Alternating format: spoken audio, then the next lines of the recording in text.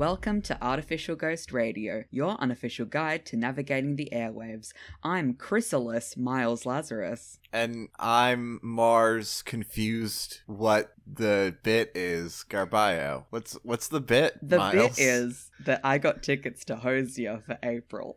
Oh, so now sure. I've entered my cocoon for my 2-month stint before I go to unspecified location in Australia to go see my big handsome man. Your big handsome man. My very tall Irish beautiful faking man. This is the time.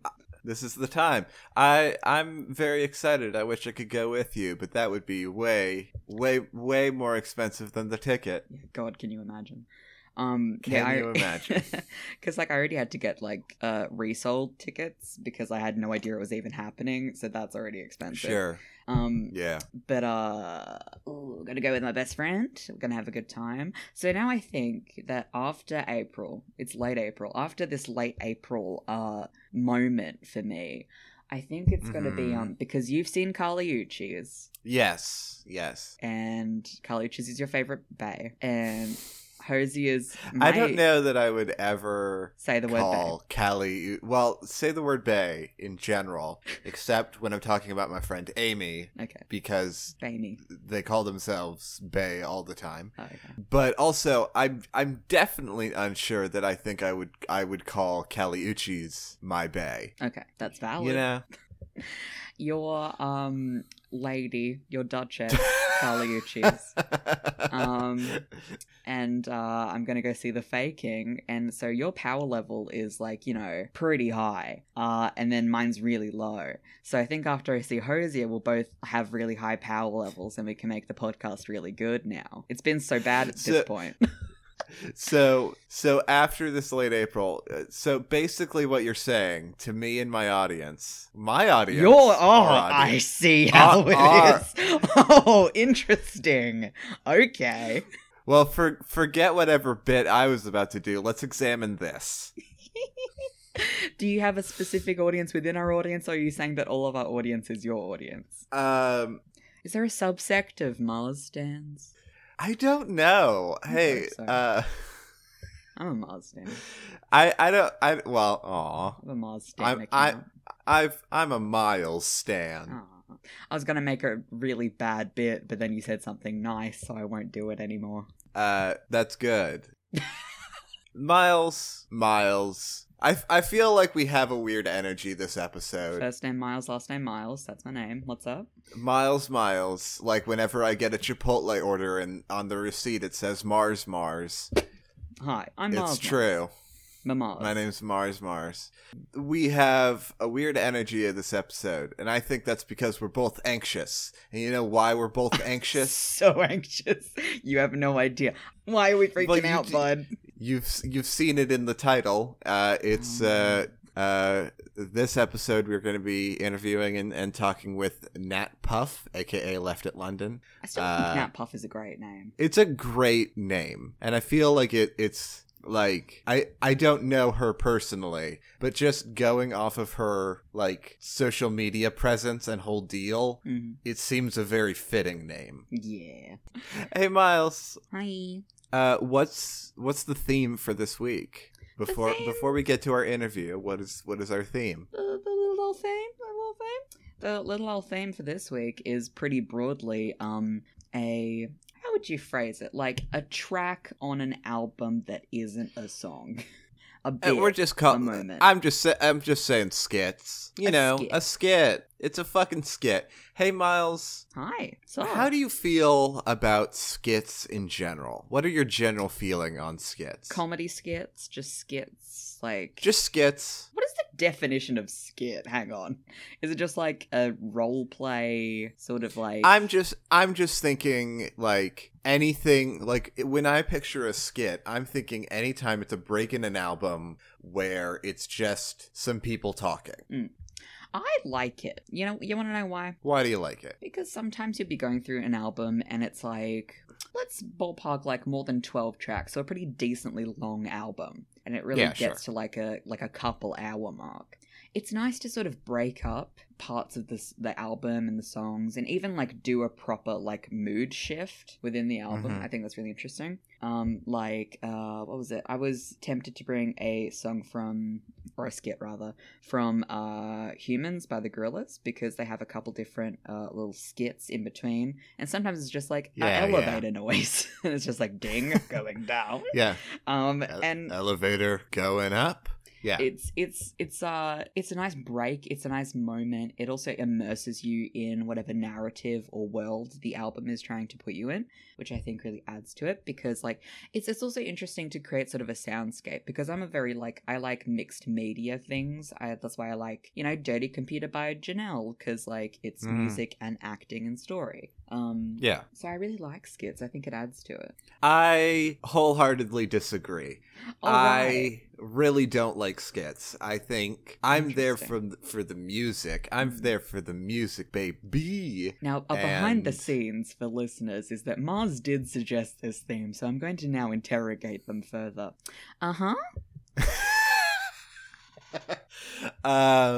Well, I did bring this theme idea, but at the same time, just because I don't like something doesn't mean I think that it's not worth talking about. And also, the one that I brought, I do really like. So I don't hate them universally, but I think as like a concept. I think in general, I think they're misused. Oh, okay. What would you say is the best use? How would you best utilize a skit if there had to be a skit in an album? I don't think there ever has to be a skit in an album. I'm going to be real. I do not think there ever has to be a skit. Oh, sure. No, but like in a hypothetical sense of like, there's an artist that says, I have to have a skit in this fucking album. You're a producer in this scenario. They say, I have to have a skit in the album, talking with like my boys or whatever. You know, what is the optimal sort of utilization of a skit? It has to be short. Mm-hmm.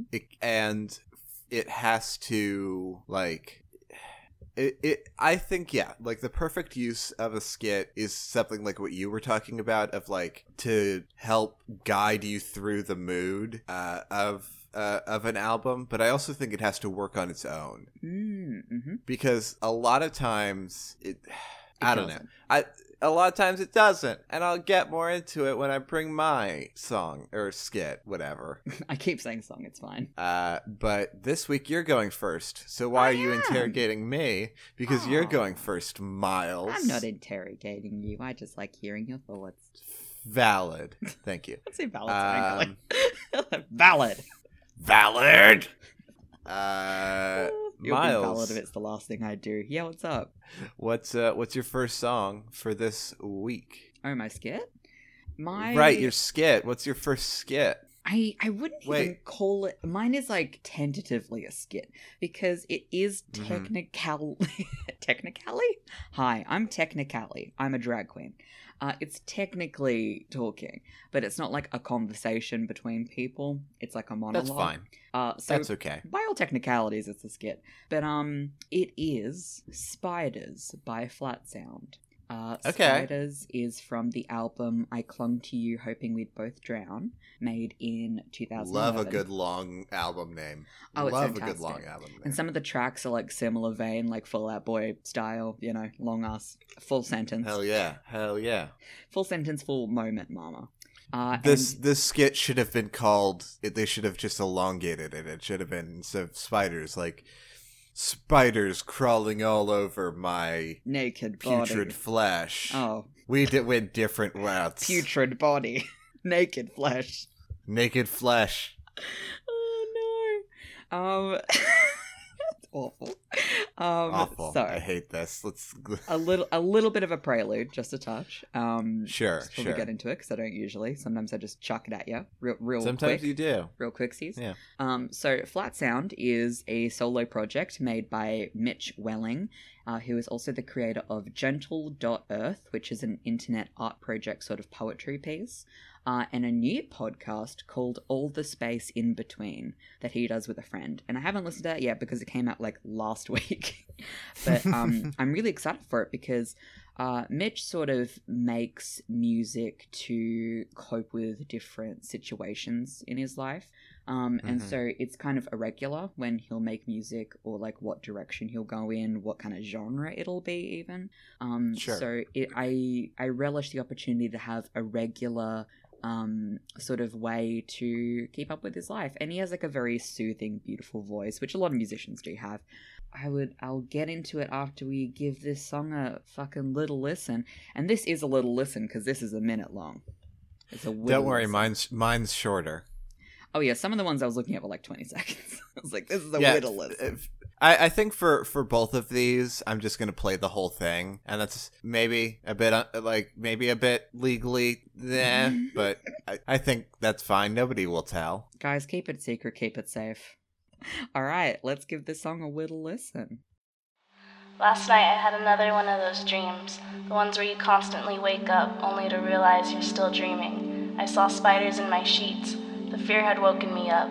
I jumped out of bed and noticed the spiders were still there, biting at my feet. The fear had woken me up.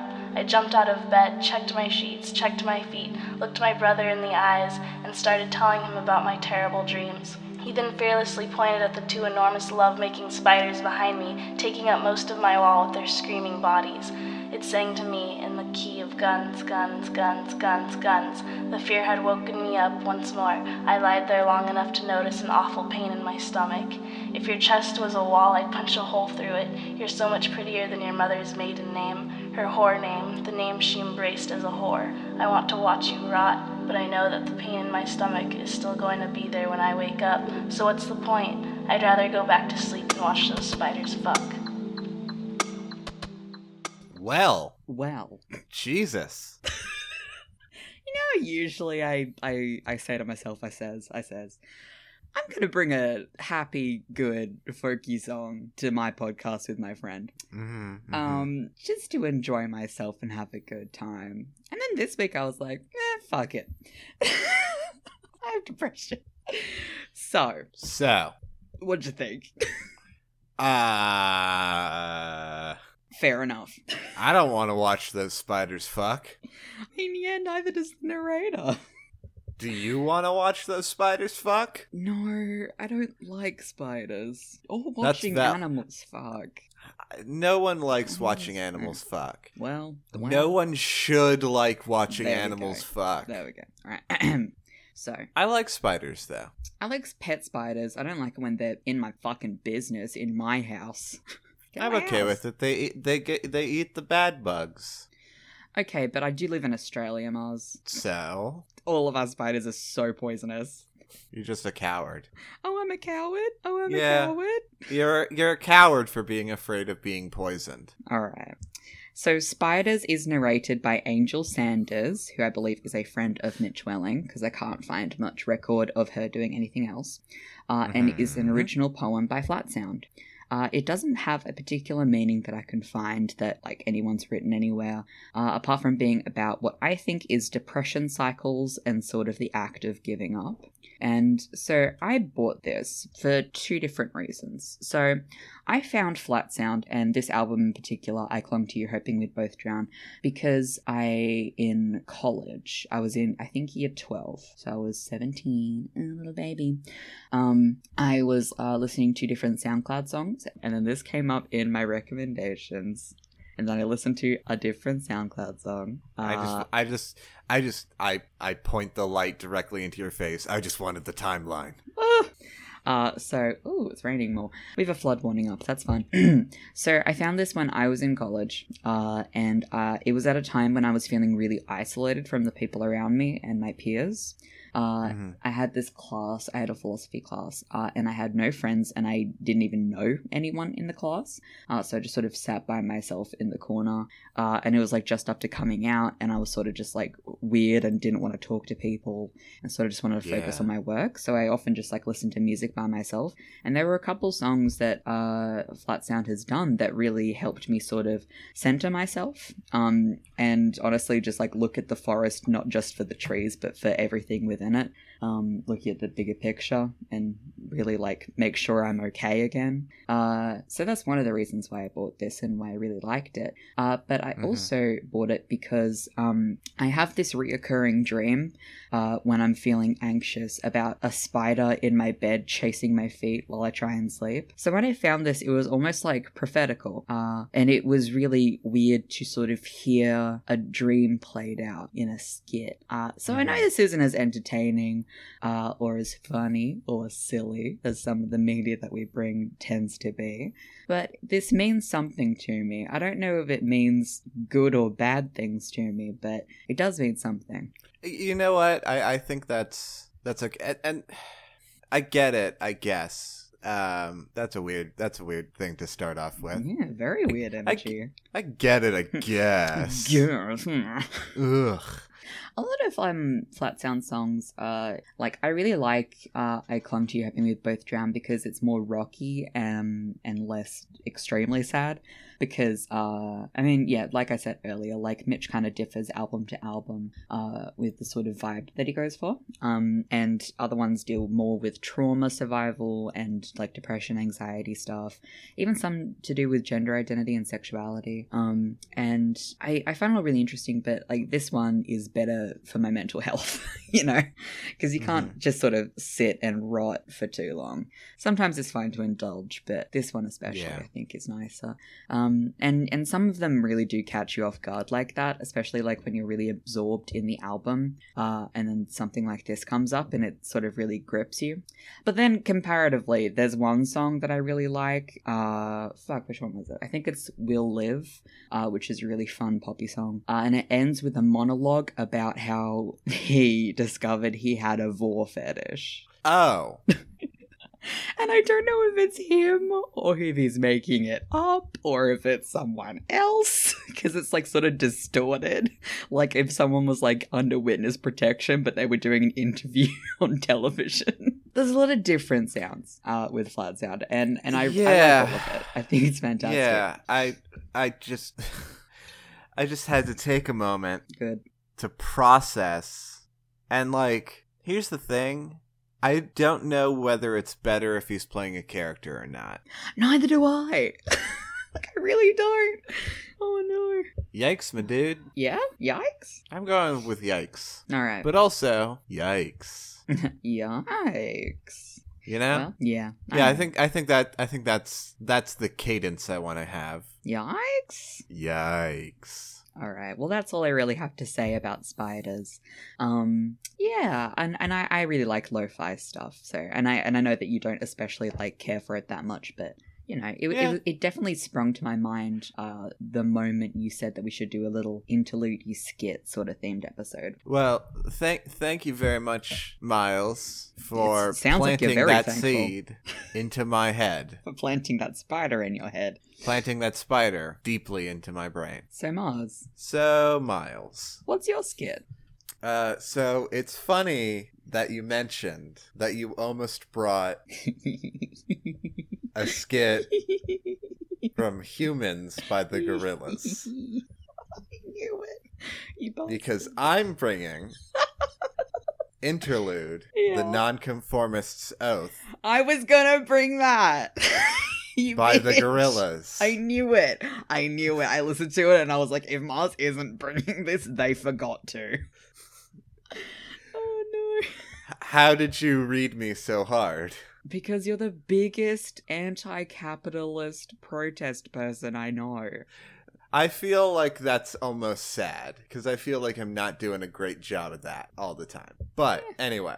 So I don't know if Humans is still a controversial album, but it certainly was when it came out, and I just want to say that I think that that's fucking stupid. Yeah, I fucking love Humans. Humans is a great album, and acting as if Plastic Beach wasn't also an incredibly political album, it's not even more overt about it. Yeah. It's like people forgot like the lens of their childhood like shielded them from knowing what they were actually talking about, because they've been talking about political shit for as long as they've been a band, Yeah. And also, like, even people who don't, they don't criticize it for that, but they're like, it just isn't a good album. And it's like, well, how do you go on hiatus for that long and top, like, some of the greatest music from our childhoods? Sorry, it's just very hard to do. Also, I think it took a while. It took a while for me to come around to loving this album, but I really do. Because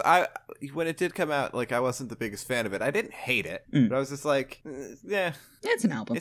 It's whatever. But it took me a couple listens to be like, oh, actually, this album rules, and the sound that they're going for is really, really cool. Yeah. And that's how I always am really with Gorillaz albums. It's how I was with Plastic Beach too. I was like, I don't know that I like this. It's weird. And then I listened to it more. I was like, I like this. It's weird. Yeah. All same with me and Demon Days. Yeah. And I haven't even heard the Now yet. Actually, I haven't either because I forgot it was a thing. Yeah. I have heard absolutely nothing about the Now. Yeah, it just like dropped and then everyone was like, alright, I guess.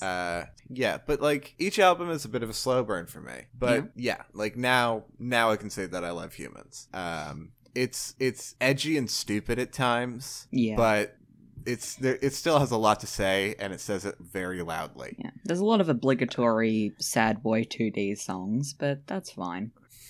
I still love Busted in Blue. I think it's my favorite song on the album. Well, who doesn't love Sad Boy 2D songs? Cowards. Plenty. Cowards. I eventually want to talk about Humans in greater detail, so I'll stop talking about the album broadly, right, for now. But I wanted to bring the skit because it and the other interludes on Humans does something that not many other skits do, in my opinion. Yeah. Be good. It's good. It's good. It's good. And it definitely reflects the edgy and stupid side of this album. Yeah. So yeah, let's give this skit a little itty bitty listen because it's 22 seconds. Itty bitty listen, I love you. Hey, itty bitty listen. You keep doing that. You keep doing that every time. I know. I'm sorry. Don't apologize for your truth, Miles. And now, let's repeat the nonconformist oath. I promise to be different. I promise to be unique. I promise not to repeat things other people say. So. Very short, very brief, very much just a Steve Martin bit that was oscillated, and then they added a little bit of a guitar riff at the end. Yeah. But I really like it. Me too. Its shortness really helps me enjoy it. And why I enjoy it and the other interludes on Humans is that I'm often listening to my whole library of music on shuffle, and most of the time when a skit comes into rotation, it feels like really jarring and for me like pretty annoying because the sound they're not really standing on their own. But these interludes fit perfectly between any two songs, really. Yeah, I think so. It's just like a little joke in between your jams. Yeah. You can absolutely imagine like and there is video of the original Steve Martin bit, but you can just imagine right at the end with the guitar riff, it's just like the camera cuts directly to his face and he's just like winking. Yeah, I didn't know this was a Steve Martin bit because we don't do Steve Martin in Australia, but I know of, clearly. Yeah, I really I think it adds to the tapestry and the narrative of the album as a whole. I think it's lovely. Yeah, I think it really is. I just love that the album just wanted to tell a little joke in the middle of it. Yeah. It's great. But the distortion sort of adds this layer of like, I'm joking, but like I'm sort of covering up the seriousness of it. Yeah. I like it. I think it's really interesting. It adds, because like the whole album is very like activist futurism sort of stuff, I think. Yeah, absolutely. And I think it maybe has gotten better the longer it's been out. The even more relevant and good. Yeah.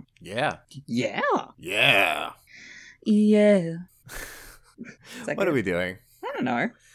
I'm vamping. So yeah, that's really all I've got to say on the Nonconformist Oath. Hell yeah. I'm really glad you bought it. I'm glad that I brought it too, I guess. You know? One of us had to do it. One of us. And one of Mars us wasn't had going to to bring do it. spiders.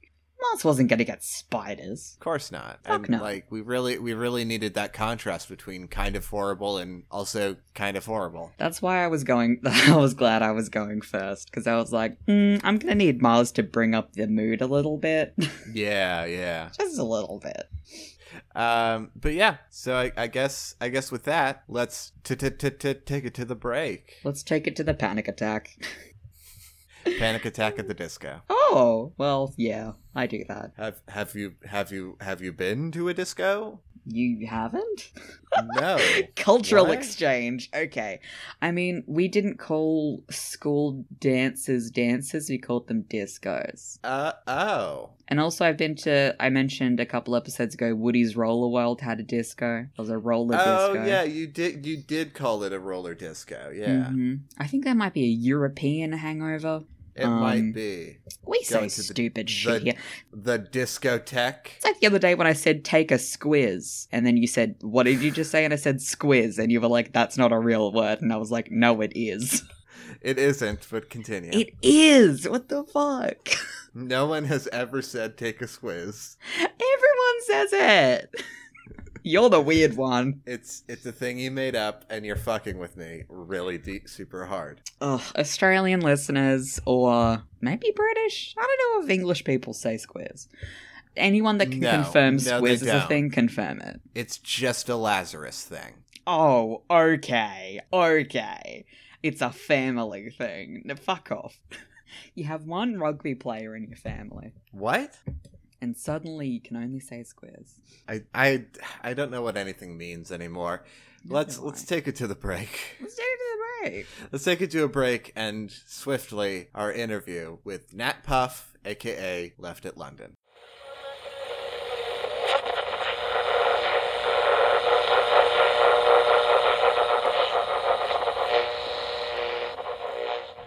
But you know, I think if we stick together, maybe we'll become each other's guide. I know we'll make it out of this one alive. And we'll be alright. Revolution lover.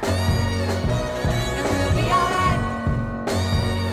Revolution lover. And we'll be alright. Revolution lover.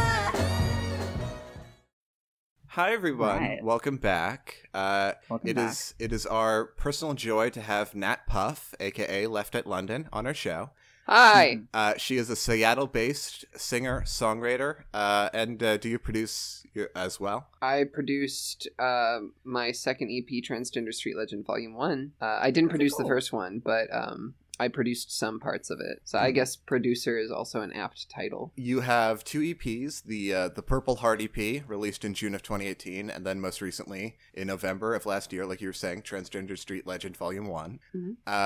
So, Nat, not to participate in the toxic call-out culture that seeps into our social media experience right off the bat, but can I just read you a sentence from your own website really quick? Oh no, what is this?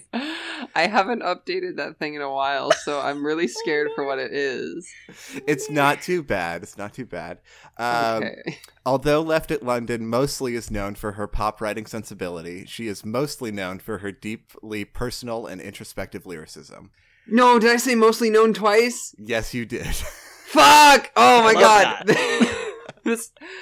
Oh man. Which is good, nice context for our listeners who might not know your writing style, but also I love that you are mostly known for two very distinct things. I think that's I'm nice. mostly known concept. constantly. I'm just constantly mostly known. God. That- An almost enigma. Okay, but seriously though, could you talk about where you first got started with music? I first got started with music when I was in 6th grade. I started writing songs and started playing guitar around then. None of the songs were good though. The first song that I ever played on the guitar successfully was probably the first one that I ever learned by ear, which was what's that Foghat song where it's like wait, no, Slow Ride. Sure. I was thinking of Smoke on the Water, but I thought about it a second time and I was like, no, I'm thinking of Slow Ride. Almost everyone says Smoke on the Water, so you're breaking yes.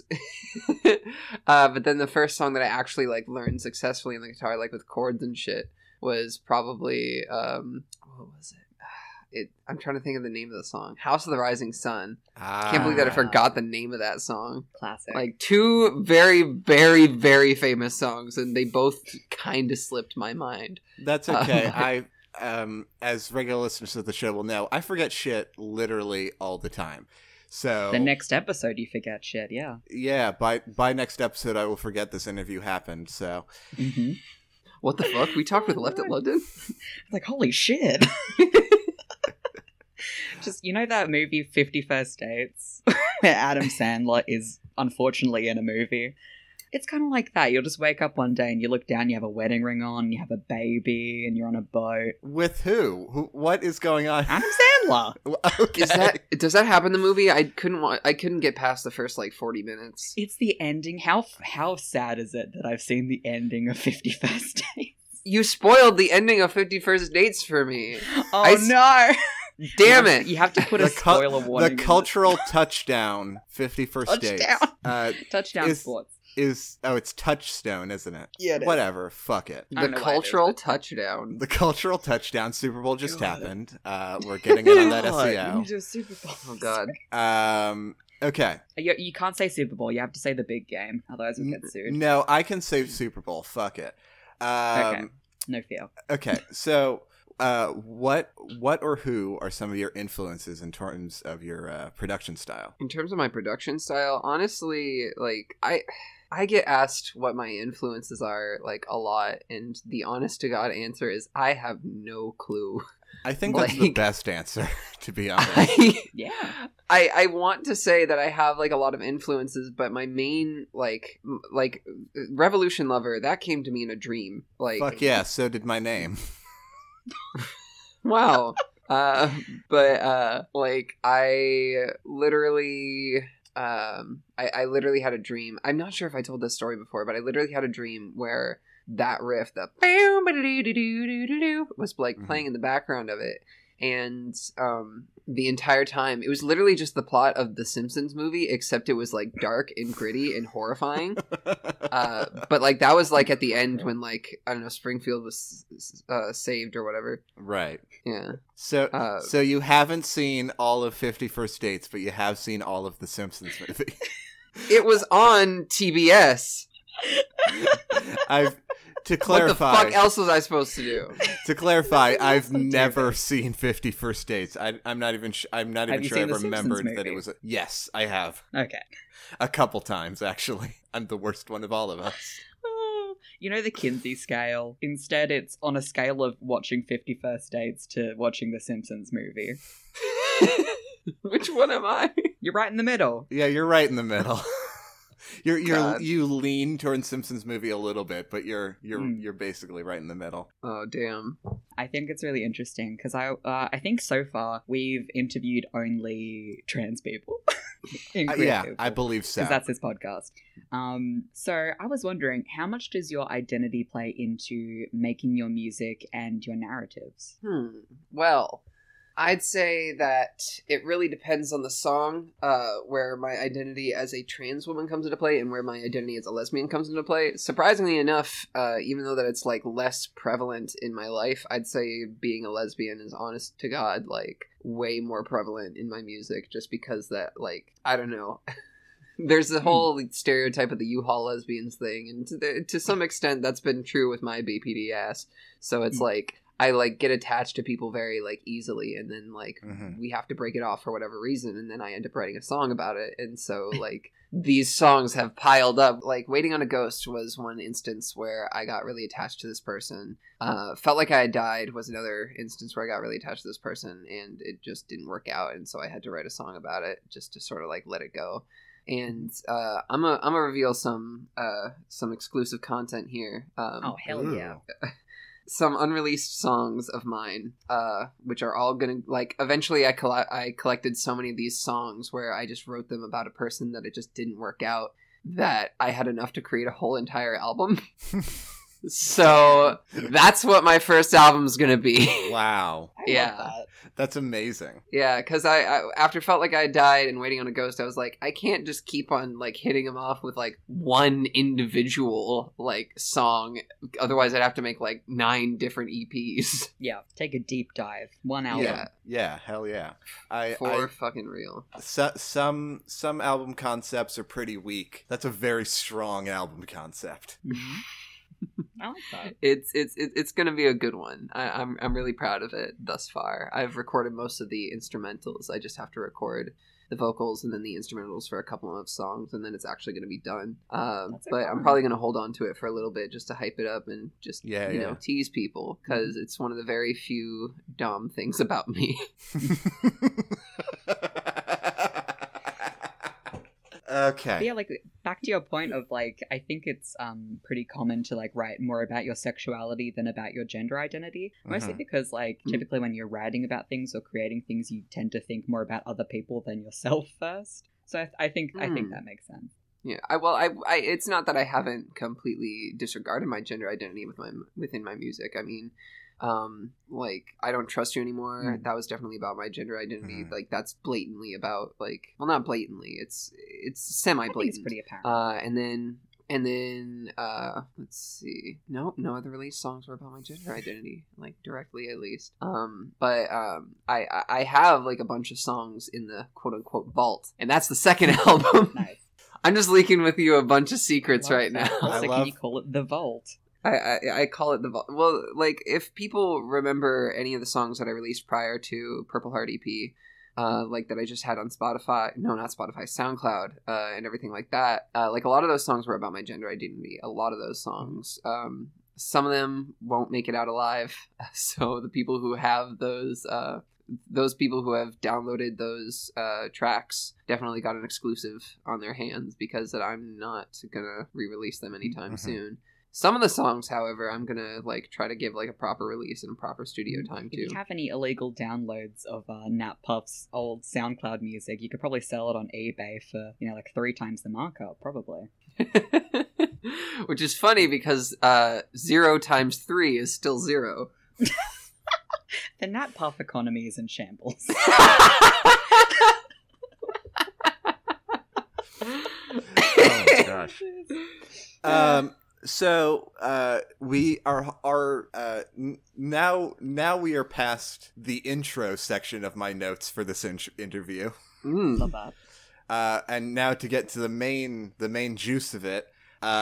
So our sort of concept behind this is that you recently released Transgender Street Legend Volume 1, Yes. and we want to dive a little deeper into each of the songs on that album. Oh yeah, sure. Technically, it's an EP. We've had so many discussions. we've had not knowing a the couple difference. of conversations about this on the show, and I keep telling Mars there's a difference. I just call everything an album because it's you know what? It's a collection of music. The new whole thing is everyone's releasing mixtapes. I don't know the difference between a Those- mixtape and an album. If I'm Those are entirely also honest. albums, as far as I'm concerned. The difference between mixtapes and albums is the promotion, and that's just the truth. Hmm. Oh, okay. That's Right, you my learned that's my something. controversial opinion that I'm going to reveal on the show right now. That's the one. Oh shit. Getting deep into politics. We are. So we sort of each chose 2 of the songs on the EP. You're lucky that there's only 4 songs on that EP then. Well, if it was longer, we would have done something more general. Nah. Yeah. So you're lucky that it's 4 songs, So- not we're lucky. Can you imagine the audio and social hell if you released, like, for example, a 12-song album and then us being like, okay, we're going to go through song by song and interrogate you about what you meant. Yes. That would suck. This is just a skit.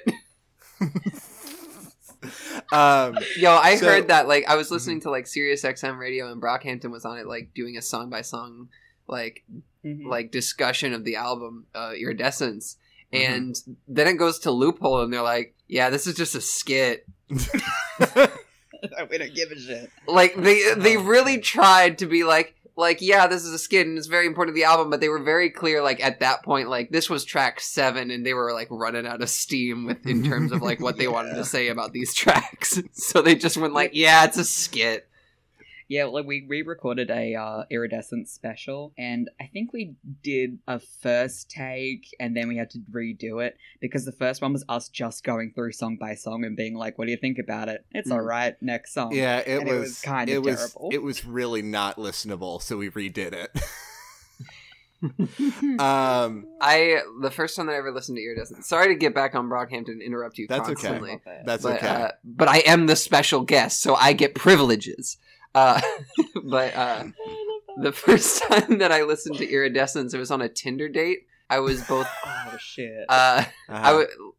We were both fans of Brockhampton, and we just like discussed it casually. And I was like, "Hey, have you listened to Iridescence yet?" And they were like, "No, I haven't. Have you?" And I was like, "No, I haven't." And I was 3 days into recovering from a major surgery.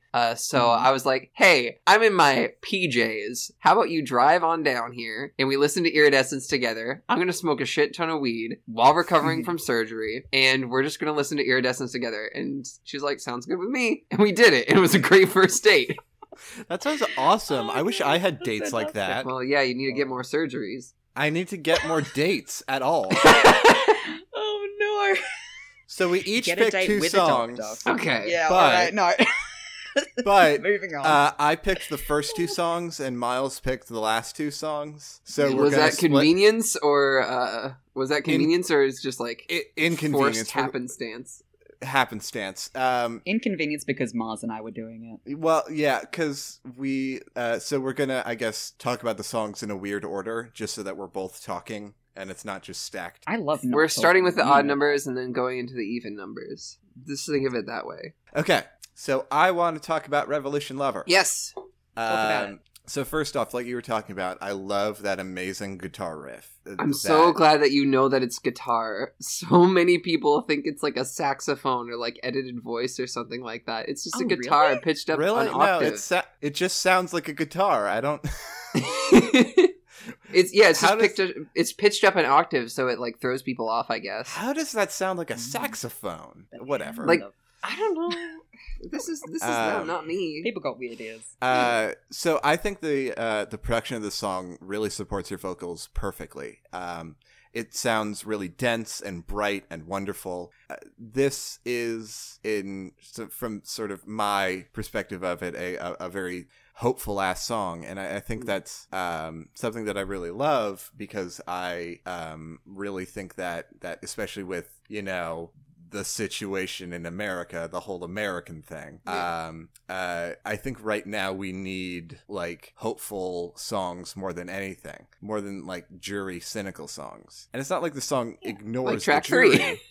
Well, like track 3. Yeah. And it's not like the song ignores the jury, but it doesn't let that hold it back either. It's actually funny that you say that the song sounds like dense and very full and very intricate, when it's in reality just like 6 MIDI tracks stacked onto each other. Like, I think, you know, like, sure, I could probably, when listening to it, like, pick out each individual track, but, like, when listening to it, like, and getting, like, the like, I feel like the experience of the song, like, do I know what I'm saying? No, totally. It's deceptively dense. Yes. Thank you for saving me from my brain leaking out from 40 more minutes of just like, do you know what I'm saying? Like, yeah. Like, here, let me try to rephrase it. You know? Yeah. Thank you so much. So could you talk about what inspired you to write the song, and what does the song mean to you? Well, like I said, the main riff came to me in a dream about The Simpsons. But when I woke up, I was like, I'm not going to write a goddamn song about The Simpsons. So I had to think about what I was going to write about. And my girlfriend, Zoe, we've been together since May of last year. And I've written her songs before, but recently she's been having like, I don't know, like, or recently in the sense of like recently in terms of when I wrote the song, Mhm. She had been having this sense of hopelessness in terms of like the news and whatnot, and she's very level-headed otherwise, and she's very like she's a very conscious and very focused person, and I really admire that about her mindset. But she still finds it like stressful to be in this current place in American history. So Mhm. I wanted to give her specifically some hope for the future, and in turn give other people hope for the future, even when I sometimes lack it. And so I wanted to write a song that just basically said, "We'll be all right." And so I was like, that's a good enough line. I'll just add that to the chorus. I think And that's a then beautiful I was reason like, to write what? a song. Like, what am I gonna say after that? And the phrase "revolution lover" popped into my head because Zoe, my girlfriend, who you can visit at Cool Trainer Zoe XO instead of ZO, because she spells her name with an X. Wait, what was I talking about? Shit, hold on. What was I talking about? I don't think you finished plugging her. Okay, yeah. We have a podcast called Wine Please together. So if you ever look up Wine Please and see like a green glass with a pink bottle being poured into the glass, that's our show. And go listen to it. We do 30-minute to hour-long episodes. It's very fun. But anyways, yeah, about her. She is very politically active, and I really appreciate that about her. So I wanted Revolution Lover to be sort of like a dual meaning thing, where it's like she, like, to love her is to feel like you're part of a revolution, and she herself loves that revolution. So that's what the phrase Revolution Lover means to me, and I believe that goes beyond just a romantic relationship. I feel like that can reach sort of like intense platonic relationships as well. So I didn't want to make this a blatant like we're gonna kiss at the top of a staircase. I don't know, but like I didn't want it to make it like a weird blatant romance song. I wanted it to just be an ode to powerful relationships that you get through hard political times with. I think that's beautiful. Yeah, I think That's a fantastic reason to write a song. Yeah. So Miles, you hi. have the I next, also host this. you also host this. So You have the next song. I'm the second special guest. So That's you're not even a regular guest. You're just a co-host, Miles. listen. Everyone's a I'm special an guest irregular. on this show, even you. Everyone's Thank you. yeah. You know, that's a good way to In think about God's it. eyes. So, okay, I'm gonna cover I Don't Trust You Anymore, which I think might be my favorite song on the album. I'm pretty sure. As a kid, I was idolizing millionaires and all the presidents, but I don't trust them anymore. No way, no, not again. And I may never trust at all. No way, I'm over them. You made me question my faith. I started learning it hasn't gotten worse. It's never been great. I like all of them. Thank you.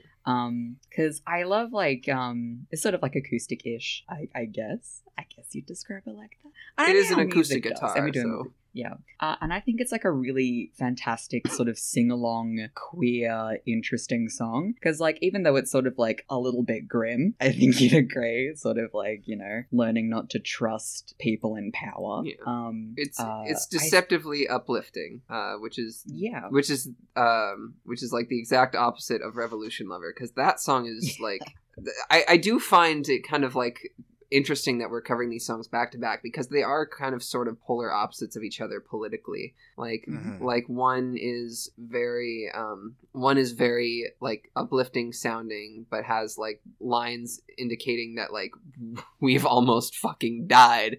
And then the other song is like uplifting sounding, and it's like, hey, you're killing us now. And like the reason why is because they're directed at different people. I'm not going to say who I Don't Trust You Anymore is directed to. A lot of people picked up on who verse one is about. But I'm definitely not going to tell you what verse 2 is about, just because that's more personal.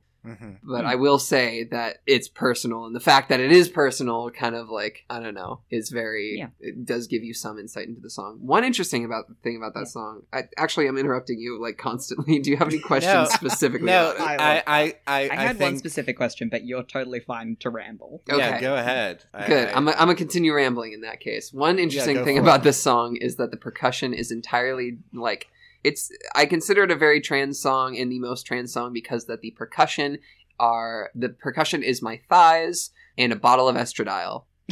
That's incredible. That's fantastic. Yeah, that's literally the only percussion on that song is just a bottle of estradiol and my fucking thighs being slapped. I had to like lock my door while recording percussion because I was just like buck naked on my bed, just being like, "Ma, don't come in here," because this was when I was living with my parents when I recorded this. Like, gosh, like 2 years ago ish.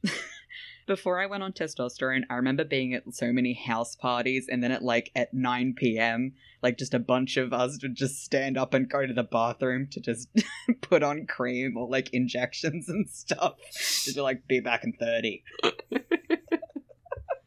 That's incredible. I love that. Did you have any other specific questions about the song though? Yeah, I do. So, and also, like, I definitely think this is going to be the one that I'm just going to learn all the words to and scream it. Because it's really good.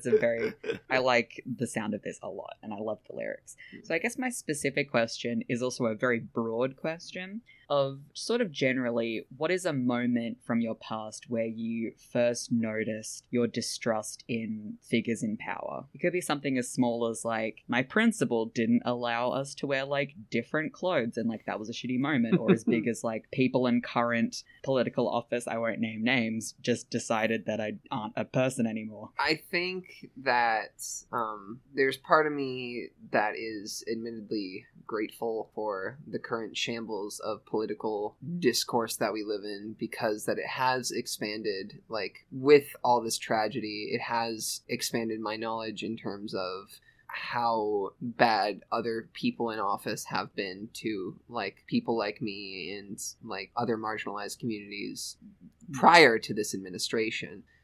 And that is something that I hadn't lived with before. And call it privilege, that's probably what it is. But, like, that, it just, I don't know. I looked up to, like, certain presidents, and I used to look up to sort of, like, the idea of becoming a millionaire, and Travie McCoy and Bruno Mars sure as hell didn't help that. But for those who get that reference, thank you. 2009 gang, stand up. But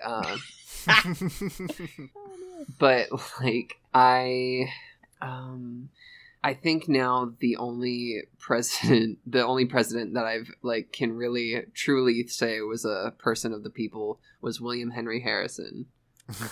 Yeah. Okay. Yeah. Tell us a He little died bit about 29 William days Harrison. into office. Yeah. And he truly knew what the people wanted. Going for the people. God. I was about to say, I love not knowing anything about American history, but that pretty much, I guess, sums that up. Yeah.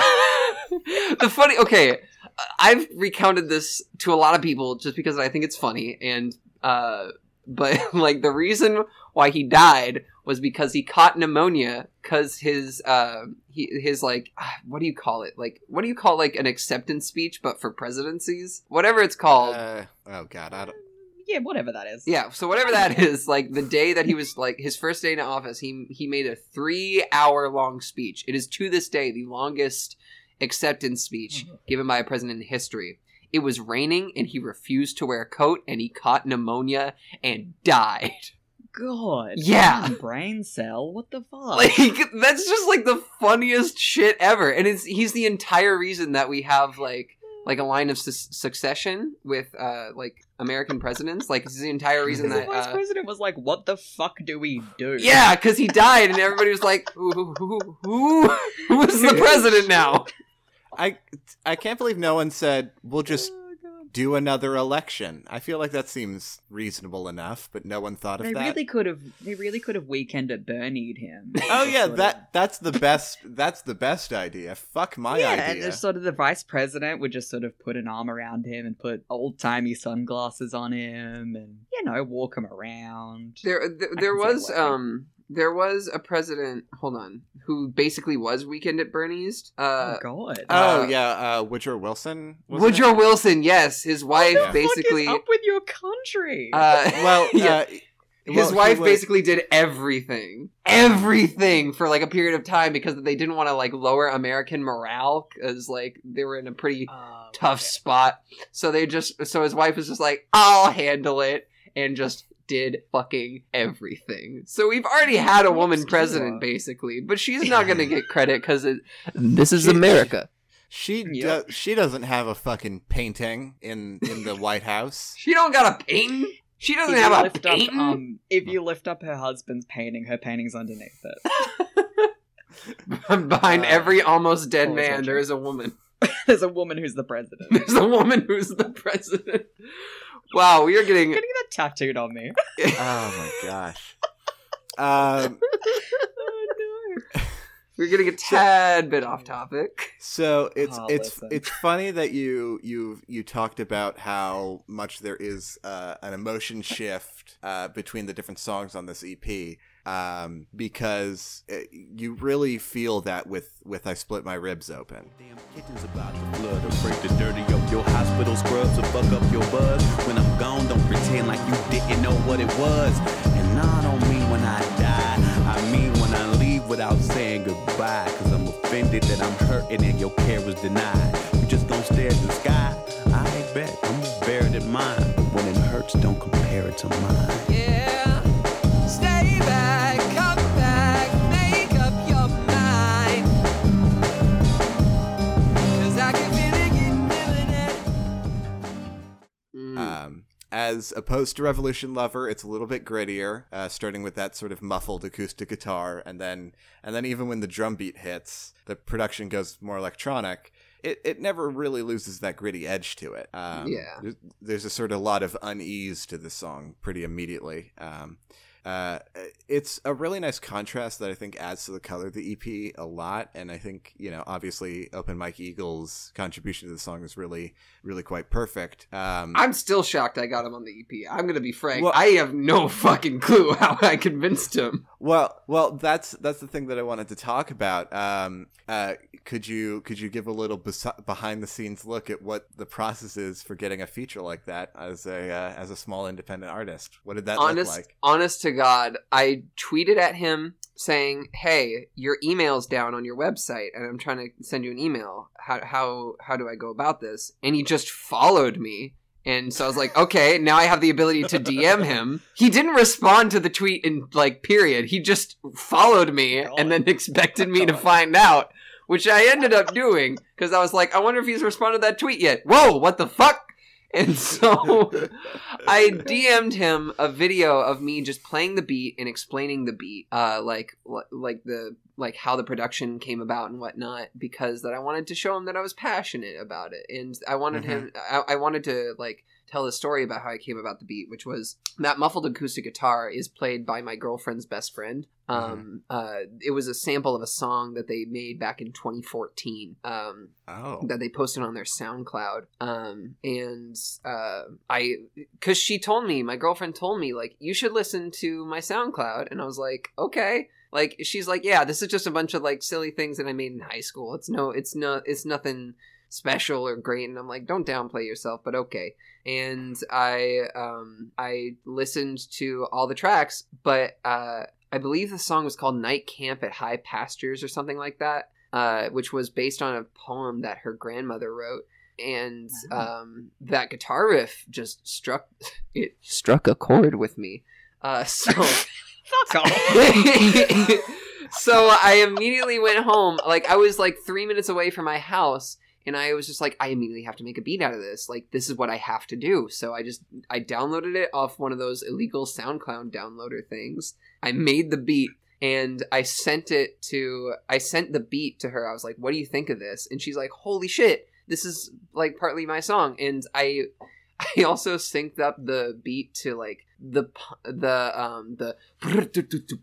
that when it the drums come in. I edited that to be exactly the snare hit to be synced up to that video of Richard Spencer getting punched. The layers. There's a my lot of God. layers to this song, and I'm gonna get through all of them. But Life is like an onion. A real onion. Oh no. Did it at the same time. Fuck off. But so I sent that to her. I sent that to her friend, who I actually streamed with a couple days ago. We played Banjo-Kazooie on Twitch, and we're gonna do it again soon. So keep an eye on that. Yeah. So after I made the beat and I had it all together, I asked my friend, who goes by Magdalena as like their artist name, and that's how they prefer to be referred to when I'm talking in a professional capacity.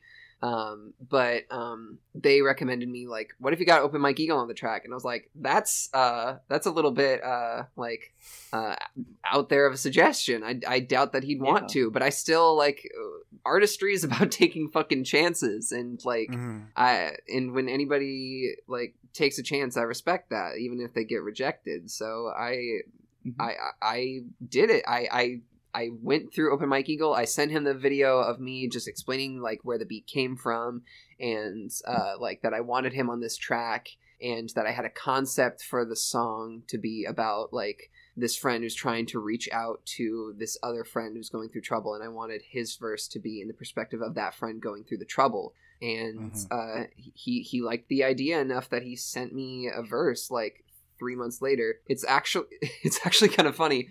I was expecting for this EP, I made the whole song, and I like left a huge blank space for him to rap over. And I was like, I think I contacted him in like July or something like that. And I was like, hey, do you want to rap over this? He's like, yeah, sure. I'll get back to you. I'll get back to you with a full verse in September. I contact him in September, and I'm like, hey, do you have the verse yet? And he's like, you never sent me the instrumental. So I had to resend him the instrumental and wait a couple more months for that verse to come in. And oh my gosh, I felt so goddamn unprofessional, but I'm so glad that he responded. I'm very thankful for his contributions and his patience. And like I ended up showing the first time that he listened to the full song, he had never listened to my vocals. Like I'm not even sure if he listened to the Purple Heart EP, to be honest. But like prior to this release, but I recorded all the vocals and just never showed it to him. And then like he came to Seattle. Turns out my friend Magdalena was Open Mike Eagle's friend. Like never told me that they were buds. And I thought like that it might have been like partially because that they were friends that he responded to me in the first place, but no, he just responded to me as an individual, not knowing that I was friends with Magdalena. So that's wonderful. Yeah, so I was very flattered, like doubly. And my friend Magdalena ended up getting me backstage at the show that he did at the Crocodile, and we smoked a shit ton of weed in the dressing room. And because it's legal here, and I see a similar vein through some of these stories. and I graffitoed one of the walls, which was fun. The rapper Father actually ended up posting my graffiti later on his Insta story, because it said "Girls with dicks will change the industry," and I guess part of him agreed. But. Icon. I'm an icon. I'm sorry, but it's just true. I'm kidding, but I'm kidding. I'm totally kidding. But yeah, Magdalena and Open Mike Eagle all backstage with me, and I was like, "Hey, I never showed you the full final version of this song yet." And he was like, "That's true, you haven't." So Magdalena got out a little speaker, and we all played it. And it wasn't Magdalena's first time hearing the song, but it was Open Mike Eagle's first time playing the song. And I just remember him being like, he really got into the bass riff. Like, he kept on asking me, like, who does the bass? And I was like, it was me. And he was like, I really like that bass. And so I was, like, really happy about that. Because, like, I play all the instruments on this EP. Like, all of the instruments. The only thing that I didn't do was mix, master, and do the rap verse. And like the sample work. That's it. Everything else was done by me, which was definitely an ambitious endeavor, considering that I'd never considered myself a producer prior to this production. That's so cool. But yeah, that's basically the whole story of how Open Mike Eagle first listened to that verse. in the final track. I see a lot of similarities, like not even to like kiss your ass or anything, but you talking to Open Mike Eagle is very similar to me messaging you. Because Transgender Street Legend Volume 1, I have to say the full title. Of course. Go stream it on Spotify. Because there might be full volumes, other volumes later in my life. Who knows? Oh, shit. I've teased 3 projects now while on this podcast. I never give anybody this... Potentially more, yeah. Potentially more. I'll just be like, and I'm having a baby in 15 years. Like, I'll just keep going. You're suddenly a prophet for your own life, but only when you tell other people. And I will die on June 10th of 2086. Oh no! That's Get prepared for my death, guys. Oh god, having a party. No, nobody. Weekend at Bernie's, mate. We've already booked dates. It's all set. Mm-hmm. I have tickets. Got the coffin all lined up. I know when and where. As soon as I die, I'm gonna fall into the coffin, and it'll just be perfect. Yeah. Okay, like you were saying. But yeah, so Transgender Street Legend, Volume 1, of course, came out, and I listened to it, and I had that moment of like, I do a podcast with my friend now. What if I just messaged her? It was very bold of me. I never do shit like that because anxiety. Love it, gang. I'm very glad you responded though. It's funny how like sometimes you just need to take a chance and you know, just sort of stick your courage to the sticking place and message people, and sometimes it works out. Yeah, a lot of my fans have podcasts and shit, and I try to like I honestly try to get on like as many as I can because I want to open that dialogue a little bit better, and I can't like I can't see like all of my messages, but like I try to like look at all of them to like retweet like people's GoFundMes and stuff like that. But you just seemed genuine, so I was like, okay, I'll do it. It's funny because that genuine. Even being on this podcast, I don't know what the name of the podcast is. Oh no! You know what? That's so valid. What if we just don't tell you? What if we just don't? I won't. Like this fucking podcast will be uploaded, and I have no idea where to find it. Don't tag her. Don't do anything. Yeah. No. Yeah. Oh, censor my name so I can't even name search it. Bleep out all mentions of your name in the episode. Just delete as much of you as possible from this episode. Actually, just remove your track entirely, and just it's us two talking in the with interview. Like long fucking bouts of silence. Just like, so what did you think of? Nothing for 5 minutes. I was just going. Yeah.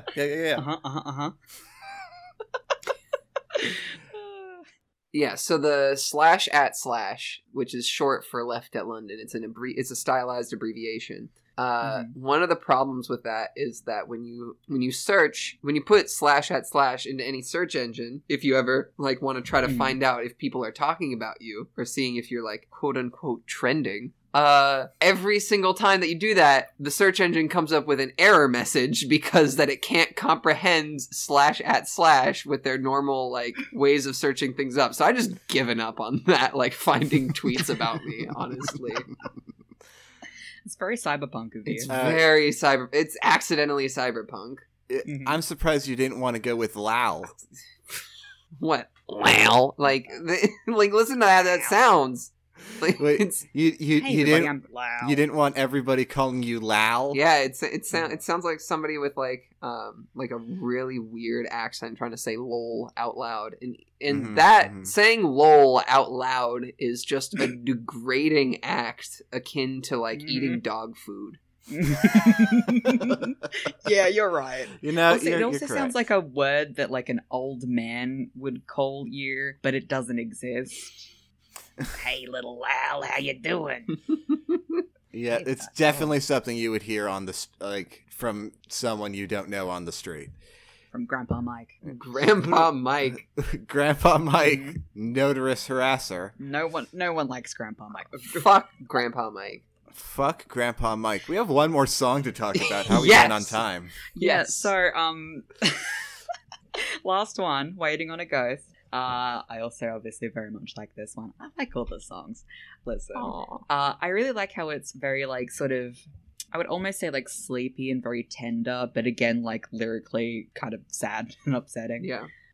And I wrote this down in my notes before we even talked about iridescence and stuff, but it actually reminds me a lot of some of the Brockhampton songs that have come out recently, with like Bareface and Joba especially doing sort of like little sort of either very clean singing or like their little monologuing bits, and I thought it was very beautiful. Very pretty. Thank you. And so my question, I think in particular, is, because this is also a theme in a lot of songs, is why do you use ghost as a metaphor? Oh, that's a good question. Is it a good question? It's a horrible it? question, but no, I... Fuck you. But Waiting on a Ghost is quite literally about being ghosted. It's very, like, a blatant...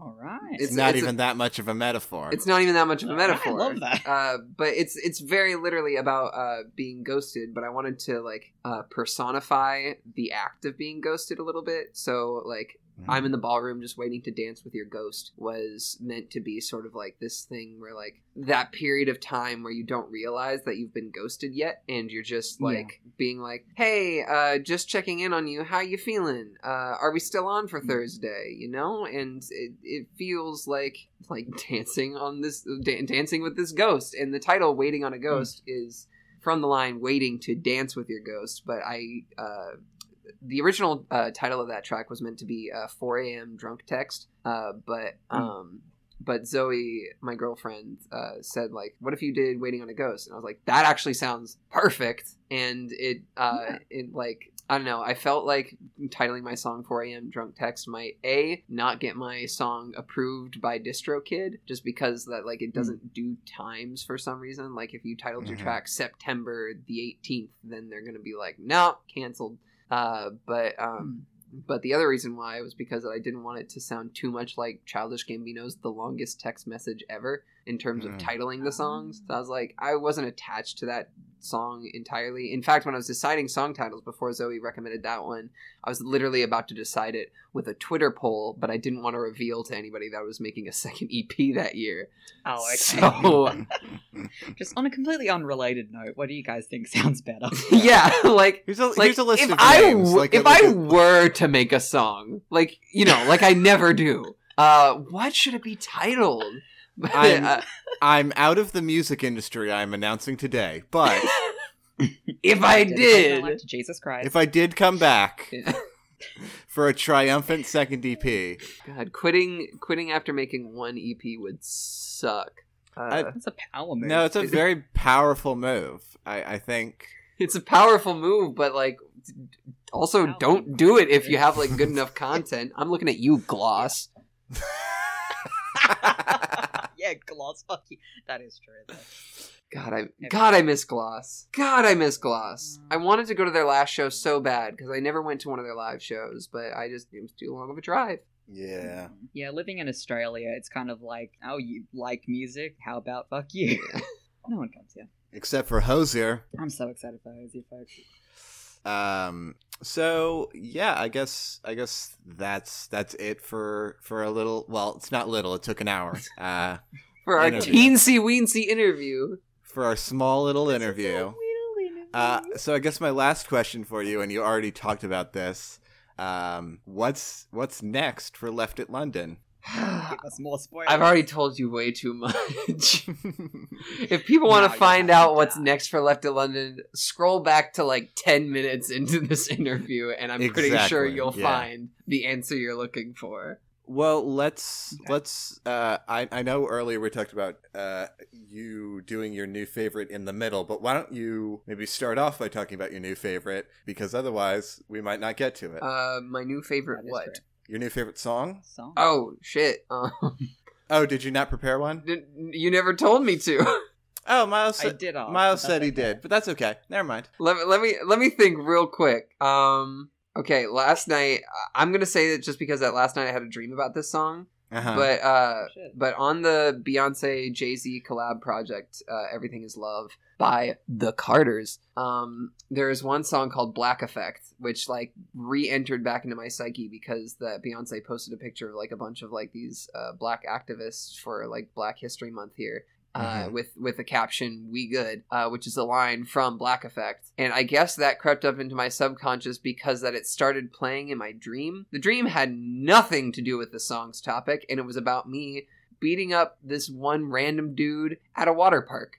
Like, You have a lot of like he very just like kept on dreams. harassing. It was like some like really like douchey dude like who looks like Sure. his name is like Hunter or something like that, and Ugh. like That was visceral. and like he just kept on like harassing me and like calling me slurs and stuff, and so like all of a sudden Black Effect started playing, and right as the drums come in I just started beating his ass in this dream, and I woke up and I was like, wow, I can look at that song in a different light now. I wish I had your dreams. I- They sound very interesting. My dreams are a fucking weird, like, honest to oh my god, the dreams I could tell you about. Oh no! Oh god! I'm really glad that you were able to find a song and tell a story. Sorry for putting you on the spot like that, but it was a very fun story. The fact that you pulled one out. Yeah, the in fact that you 2 pulled one out seconds so was good. quickly was Thank very God, surprising. thank God for my dream world being so musical. It's very musical. So is that the second or third dream that you've mentioned in this interview so far? Well, I'll tell you It's the another Simpsons dream that I have. Please do. All right. Yeah. Well, I dream that one day all of us can get together in perfect harmony and truly start a new. I got nothing here, guys. You were going. I was going for it. For a second, like, 3 words in, I realized I was plagiarizing Martin Luther King, and I was like, I need to stop. I need to swerve to a different topic. President speech. It's funny that you realized that you were ripping off Martin Luther King, because I thought that you were ripping off Steve Martin. Oh yeah. Oh, I fucking forgot about that bit. Oh, my door is being knocked on. Okay. Your door's being knocked on. I stalled because I thought it would be soon. Goodbye. Bye. Goodbye. Thank you so much Thanks for coming. for being on the show. Bye-bye. Bye. Bye. What the fuck?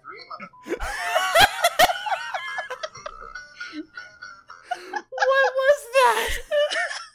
That was that clip of Jack Black playing the saxophone on Jimmy Fallon. Oh my gosh. I like how I identified that from 1 second. Yeah. I don't know about you, Miles, Yeah. but I'm shook. Me too. Do Hey. you want to take another break? No. Because I kind of I want to don't take another break. Okay, we can absolutely do that, bud. Let's take break number 2. This is going to be a long one. A sudden and beautiful departure from an icon, a legend, a star, a gay Nat Puff. Nat Puff. Stream Left at London on Spotify. You can find her on Bandcamp at Left at London. Basically, Google Left at London. You'll find her. Mhm. And that's an Art Ghost promise. We never told her Yeah. the name of the show. No, I love that. I did say it in Twitter. I did say it in a tweet, but it's fine. Okay. It's fine. It's fine. Let's take it to the Let's other take break. another break. Let's take it to the other break. There's 2 now.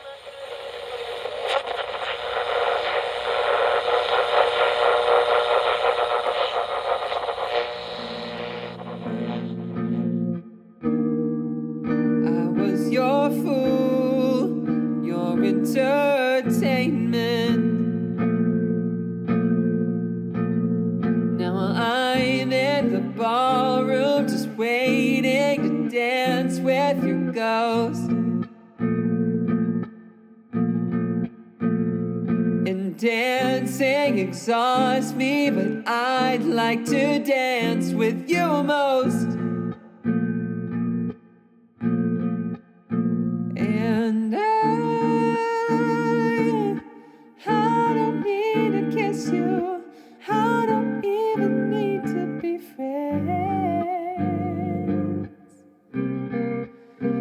just want to be told when it ends.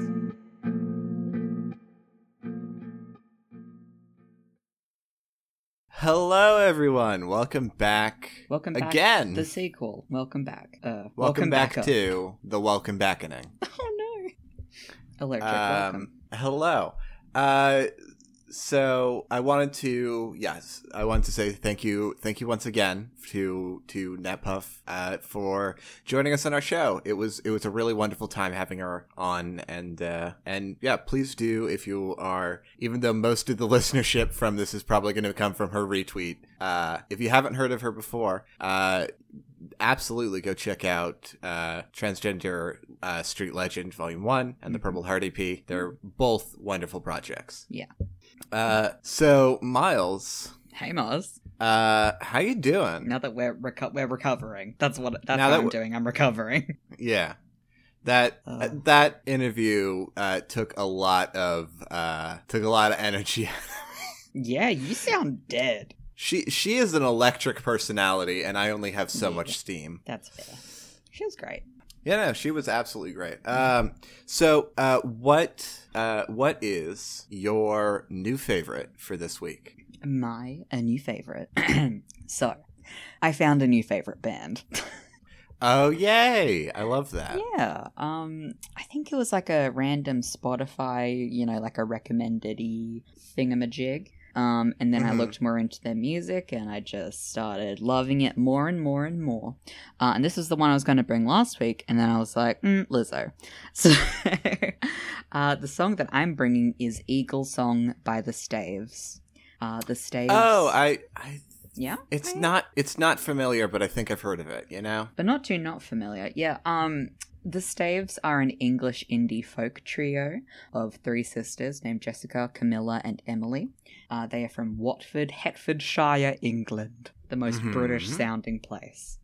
So I'm bringing the live version of this song because I think it better illustrates the sort of vibe of the lyrics and everything. So without further ado, let's give this a grande listen. What one grande listen from Miles and Mars? Why are we getting the same cup? We only had so much money, Miles. You order as a couple. Go up to the counter. All right. Well, we're both getting the same drink. Okay.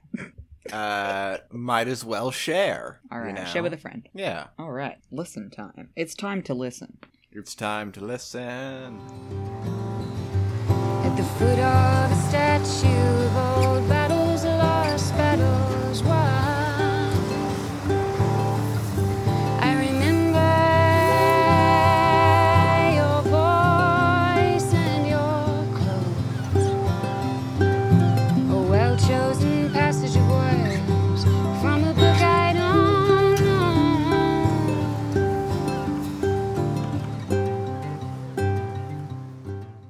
So. That song was just very pretty, is all. This was very pretty. It was very pretty. Is this the thing? Yeah? Did you like it? I did like it a lot. I don't generally go for just the one person with a guitar sort of structure. I mean, it is two people with a guitar and then a third person also helping singing. Mm-hmm. But, I don't tend to go for that sort of basic production. That said, this song is very pretty. I think they have incredible voices. Yeah. I think their guitar work is excellent. I think it's a great song. Yeah, I do too. So, the website Song Facts, it is said that this was one of the last songs that the Staves wrote for their album Dead and Born and Grown. They explain its meaning to Artist Direct, and they said that the song's about a tour that we did in the States. It was all in a VW camper van, and we went from Austin to Boston. It was such an amazing experience. There was so much traveling. We got to see a lot of America for the first time. It was a cool time. We were together. It all felt very alive. We saw an American bald eagle by a lake, they continued, and it was the most magical thing. We were all walking around a lake and we just saw it fly past us. We saw a lot. When you're on tour, you're just living day to day. There's a certain mood that's quite hard to describe. You're sharing it with other people, and that's very special. That's what it's about. So I think it's really interesting. It's a song it's both about traveling and about being scared of your environment because it's a new situation. And it's about love of family and staying together. And it's also a song about solitariness and traveling by yourself. And I think it's really beautiful. Yeah, I think like, and the video / live version of this song, which I will be playing in the edit, so you will see hear all of the nature noises and stuff. Yeah. I think you're right that like this is a song that is elevated by the inclusion of those sort of natural elements, you know? Mm-hmm. I think, like, as a song about a journey, as a song about being in nature, as a song about being aware and scared of your environment, I think, yeah, like, I normally don't like listening to live versions of songs, but I think, yeah, like, not having heard the original version, I think that this is maybe the definitive version. I think thematically. So. Yeah. It's also, I was trying to think about a way to phrase this while we were listening to it. It's a sort of harkens back to like maybe an older time, maybe like 1800s for me, because it's very much like these three. You know, when you were a kid. Yep, I'm an immortal being. No, it reminds me of like there's these three sisters, and it sort of reminds me of like the Three Witches or something like that. And it's a sort of act of not including romance or sexuality in particular, and talking about family and life and that sort of familial love and platonic love, and all these different things. It feels very magical to me, in a very base way. I can imagine them playing in a tavern in England in like 1820, the same as I can imagine them playing a concert. So this is getting added to your D&D playlist, I imagine. Yeah, totally. Something about an acoustic guitar.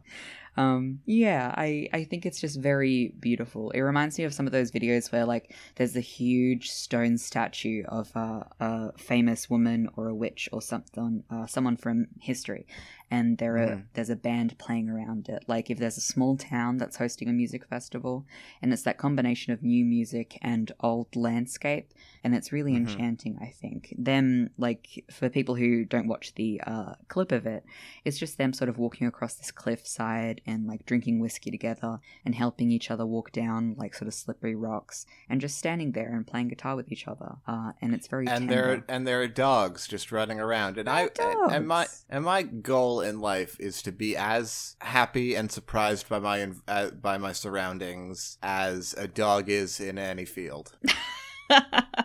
That's so funny you said that, because earlier talking about Flat Sound, there's a post that he made a little while ago, and it was just like, I wish to feel the same love that a dog feels in a field. Beautiful. Full circle, mama.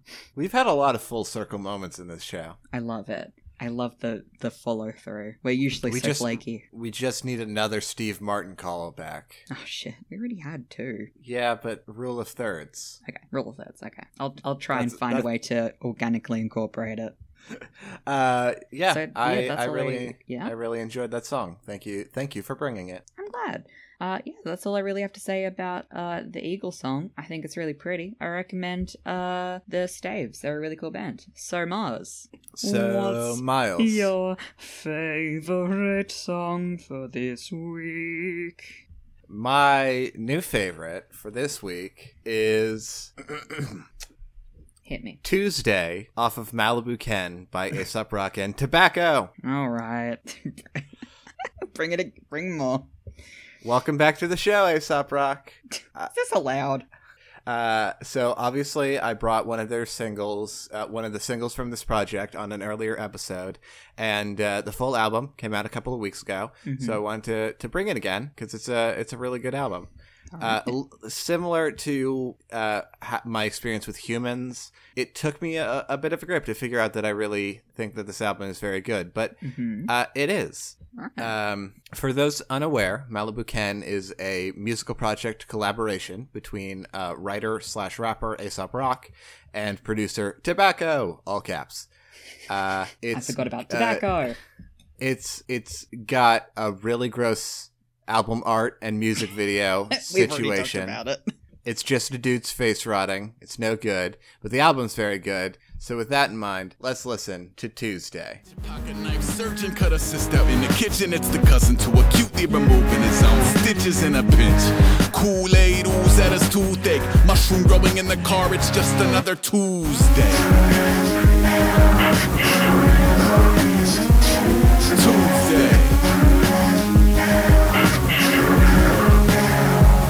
Tuesday. And if you were in for a spell where it falls into an order, you can help that. Well, yeah. No. So, What'd you think? it's so visceral the way that he writes. Yeah. You really feel grimy. Yeah. So this song is ostensibly about a mushroom growing in Aesop Rock's car, but it's, really about a lot more. First off, the production on the song is fantastic. Tobacco, all caps, style doesn't work for me all of the time on this album, but for me, it really works here. Yeah. They do have this very grimy aesthetic together, which I think influenced the bad to look at art for the project. I was about to say, if you've seen the bad to look at artwork, then you know the vibe.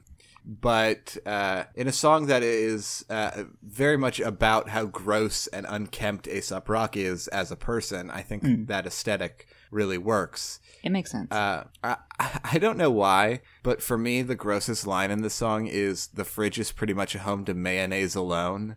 Is that the grossest line? I don't know. For some reason, it just wigs me out. Mine is black mold bathtub, because when my dad first moved out and had like a place with his friend, the bathroom was the fucking grossest thing I've ever seen. It was moldy and dirty and shitty. Yeah, there's something extra gross about a gross bathroom. Because that's where you're naked and afraid. That's a good point. So it's very easy to feel trapped in a bathroom. Very, very, what's it, Scream? No? What is it? Psycho. One-word horror movie. Okay. Psycho. He raps in third person for most of this song, which I think is basically just to say from like an outside perspective, he and his whole shit looks and is really gross.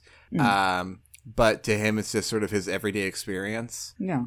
I'm bad at reading lyrics, so I'm not sure whether or not he thinks that the whole shit is a bad thing. I mean, maybe he's unsure too. I don't know. I'm not going to read into it. I just think the song's really good, though. Yeah. I think, it's sort of linking towards, like, mental health stuff. When you have depression, yeah, for sure. It's really hard to clean and do, like, basic quote-unquote activities like that. And it sort of accumulates. And when, like, you're a sort of, like, even semi-famous person, like, and you're out doing things and, like, you sort of shift priorities a bit, I think it's really easy for people like Aesop Rock to sort of just get in a gross space. Even saying, like, maybe one day he'll exorcise the demon that is the dirt in his house, but that's not today. I think my favorite is verse 3. The Little Shop of Horrors section, I'll call it. I can't even keep a cactus alive when I'm present. When I'm gone, it's groundbreaking botanical epic. From desolate to Little Shop of Horrors in a second. It's weird knowing life thrives when you exit. I messed up the last one. I really like that, because it's that sort of moment of, like, trying to keep yourself alive and just sort of go your day to day. And then that sheer disappointment, but also just like bewilderment of, like, it's weird knowing that life thrives more when you exit. And it's that sort of thing you don't like to admit to yourself in certain situations. So it's sort of a stark reminder, I guess. It's interesting. Yeah. Aesop Rock always gets into some, like, really deep shit with his songs. Yeah. But yeah, that's all I really have to say on this song. Overall, I think Malibu Ken is a really interesting, cool project. Impossible Kid is still for me a better album, but I do listen to Malibu Ken pretty consistently for the past couple of weeks. So it's a great album. You should give it a listen. How's that? Yeah, do it. Do it, coward. I gotta stop calling our listeners cowards. I do it too. It's fine. Maybe so I think that's all we got for this one. I think that's all we got. God, we've been recording for so long. We've been recording for about 2 hours. Mm-hmm. This is going to be a long one in the edit, but that's okay. Mm-hmm. Thank you very much for listening to Artificial Ghost Radio. If you have a suggestion for next week's show, or have a song that you want to recommend, or if you just have some feedback for us, you can find us on Twitter at ArtGhostPod, or at our Gmail at artghostpod@gmail.com. We do a listener suggestion special every couple of months to show off songs sent in, so don't hesitate to share. You can also give us a rating on Apple Podcasts if you like, or wherever you find your find our show. If you liked the show, please share it with a friend. We don't really advertise outside of word of mouth, so it would mean a lot to us if you shared the show. Thank you once again for listening, and we will see you on the other side. Steve Martin!